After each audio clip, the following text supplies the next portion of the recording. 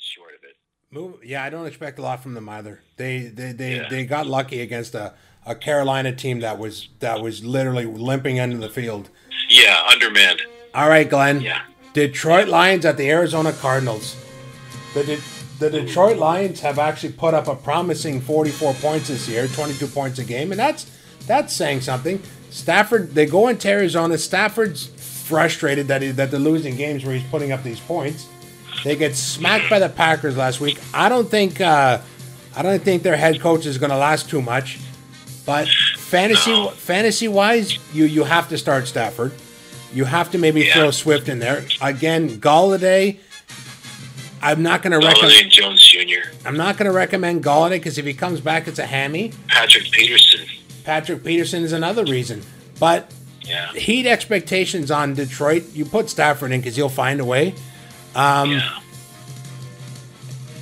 Going to the Cardinals, you start Kyler Murray 110% out of 100. Yes. All right? You start D-Hop for sure. And in this game, I'm not even going to suggest Larry or anybody else besides Kyler and Hopkins. And I'm taking Arizona -6 all day long in this game. Oh, nice. Yeah. It's a good pick. Arizona, Detroit there at home. I have to go with you on this one. Arizona's going to cover the spread, win by a touchdown. I'm going to go with their guys. I would say Hopkins. I'd say Drake. I'd say Murray, like you said.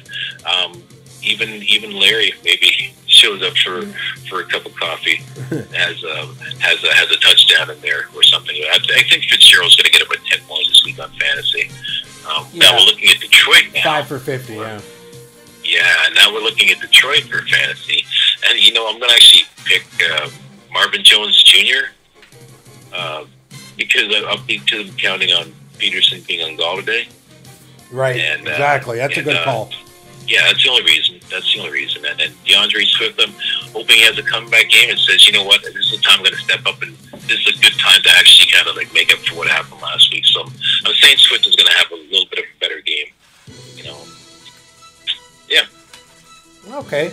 Moving on. Green Bay Packers go to the New Orleans Saints. They go to New Orleans. Now, saying this, the Packers, Glenn, are on fire. You start Rodgers every week going forward. He's back. Now, I do believe that Hopkins.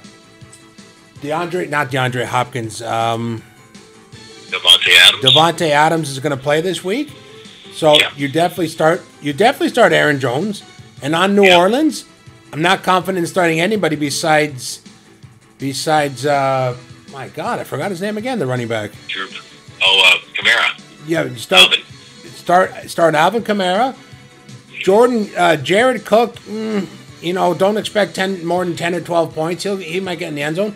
But New Orleans Saints is favored 3. Glenn, I'm taking the Packers +3 all day long in this game. You think an upset? Oh, I know upset. Okay. All right, cool. The Saints are just not the same. I thought this was the Super Bowl year for the Saints. I did. They're just not the same. Oh, it's something you saw last night in the Raider game? I did. Yeah, okay. Oh, there you go. That's what I'm thinking, too. It's that makes sense. What do you think fantasy-wise? Because I remember looking at the Saints last night and saying I was very frustrated with Drew Brees' inability to connect with Emmanuel Sanders, saying this shouldn't be happening. Yeah. Saying if these guys can't click, then their season's done right now. That's what I was saying last night watching the game, thinking to myself, if you don't have a chance to, if you don't have a way to kind of fill in some blanks for Michael Thomas being out of the lineup, and you can't make things happen with an experienced receiver like Sanders, then there's something going on here. Because I don't know, Sanders was able to be productive and help in a place like San Francisco where they don't have receivers. He helped in Denver. Denver noticed the difference when he left. I'm sure, when he left immediately. I'm sure there was probably a little drop in production coming with the receivers and stuff like that. Sanders, he could produce. I just don't know why he wasn't able to. They had one target last night, one catch. Pretty brutal. So I think. I don't even think Sanders had a catch yesterday. Mm-hmm. What's that? I don't even think Sanders had a catch. The ball hit him right in his hand, and all of a sudden it went right through him. Yeah, I know. I saw it was like hugely disappointing. I thought to myself, well, it could be the preseason thing we talked about. Then I comforted myself by saying it's only the first quarter. And I don't think Michael Thomas is playing either. No, Michael Thomas is not going to be. You see, if Thomas misses 3 more games, the Saints might as well write off this season. Absolutely. You know, 100%. So that's probably what you see is happening now. Question is, who's going to step in the South now? Oh, come on. Right? Look who's left. Look who's left. Tampa, who just got Brady, and then after that it's Carolina and Atlanta with no defense. Like, that's a wide open division. I thought it was the Saints. That's God's still. But anyway, right now I take Kamara. That's it. Kamara for this week. Wow, for the Saints and for Green Bay. Wow, okay, Green Bay, you got like a top 5 at least. Green Bay, you have Devontae Adams, you have Aaron Jones, you have Al Lazard, you have Marquez, Valdez-Scantling, and of course Aaron Rodgers. Yeah, there's just too much. There's too much firepower. Yeah, for sure. That's what's going to happen this week there. All right, Glenn, here we go. Monday Night Football. What a game this is, okay? Kansas City Chiefs go to the Baltimore Ravens. Ravens 3.5. There should be no debate that you start Mahomes, you start Tyreek, and you start Lamar Jackson, and you start Mark Andrews if healthy, and you start Marquise Brown. But this is the Super Bowl champions going into the Ravens, going into Baltimore. And this is an extremely tough game to call. Now, everybody thinks, you know what, Baltimore by 3, so take the Chiefs. No, I'm taking the Ravens. I think the Baltimore Ravens are going to handle the Chiefs. They've handled business the first 2 weeks of the year. The Chiefs have not. Yeah, the Chiefs beat up on the Texans week 1. Boo-hoo. That's what the Ravens did last week. That was the Texans. Yeah, that's what I mean. What did I say?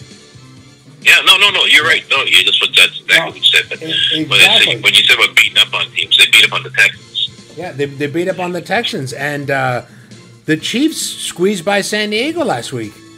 Hello? Yeah. So this is at home, Monday Night Football. I'm taking the Ravens. I'm sorry. As much as I think that this is going to be probably 44 to... No, maybe not 44. Let's say the Ravens get 38 and the Chiefs get 30. 30 or 31. Either field goals or touchdowns. It depends. But I'm taking the Ravens on this one. Minus 3.5. Who do you like? I got the Ravens. Ravens for sure. But I've got, for fantasy-wise, Baltimore. I'm looking at Lamar Jackson, Mark Andrews, Gus Edwards. Believe it or not, I know he's not the starter. Yeah. But I think Edwards probably comes in.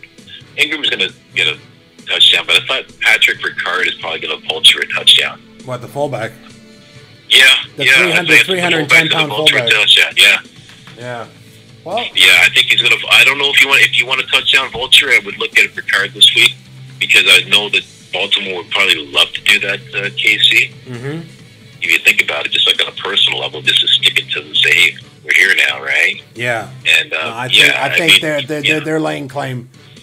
Yeah, they're laying claim, and they're doing it. The way how KC has been over the first 2 weeks, of course, you said you're as impressed with them as I am, which is, they could be doing better. And the only people looking at the KC start this week are Mahomes, Kelsey, and Hill. Yeah. Oh yeah, Kelsey for sure. Yeah. So that's it. Other than that, I would say they're going to meet again in the playoffs. And if anything, that's where the real show is going to be. For now, it's just like, I'll see you now, but I'll see you later anyway. So there you have it. We have our picks in and our fantasy suggestions.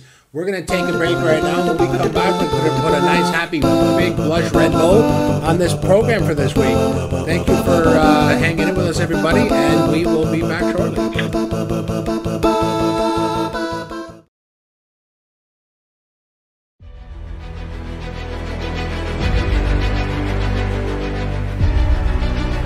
Good day and welcome back to Pound the Rock. I am your host, the Commish, David Paletta. Always with me, ever Evermore, quote the Raven Nevermore, is my friend Glenn, lowercase g. We are sitting here going to put this week's program to rest. We appreciate you coming to talk with us. Glenn, as always, it is a pleasure to spend the last couple hours with you. Likewise, David. Thank you very much. And I'm sure we are, us and the rest of the world are excited to hear our picks after our week 2 extravaganza and success. Anyway, we are going to put a nice red bow on this one and appreciate everybody joining us this week. Thank you very much. Again, Glenn, thank you to you. Thanks, David. Glad to be here on Pound the Rock. Oh, thank you, everybody, for joining us on Pound the Rock. Have a great day, and we'll see you next week.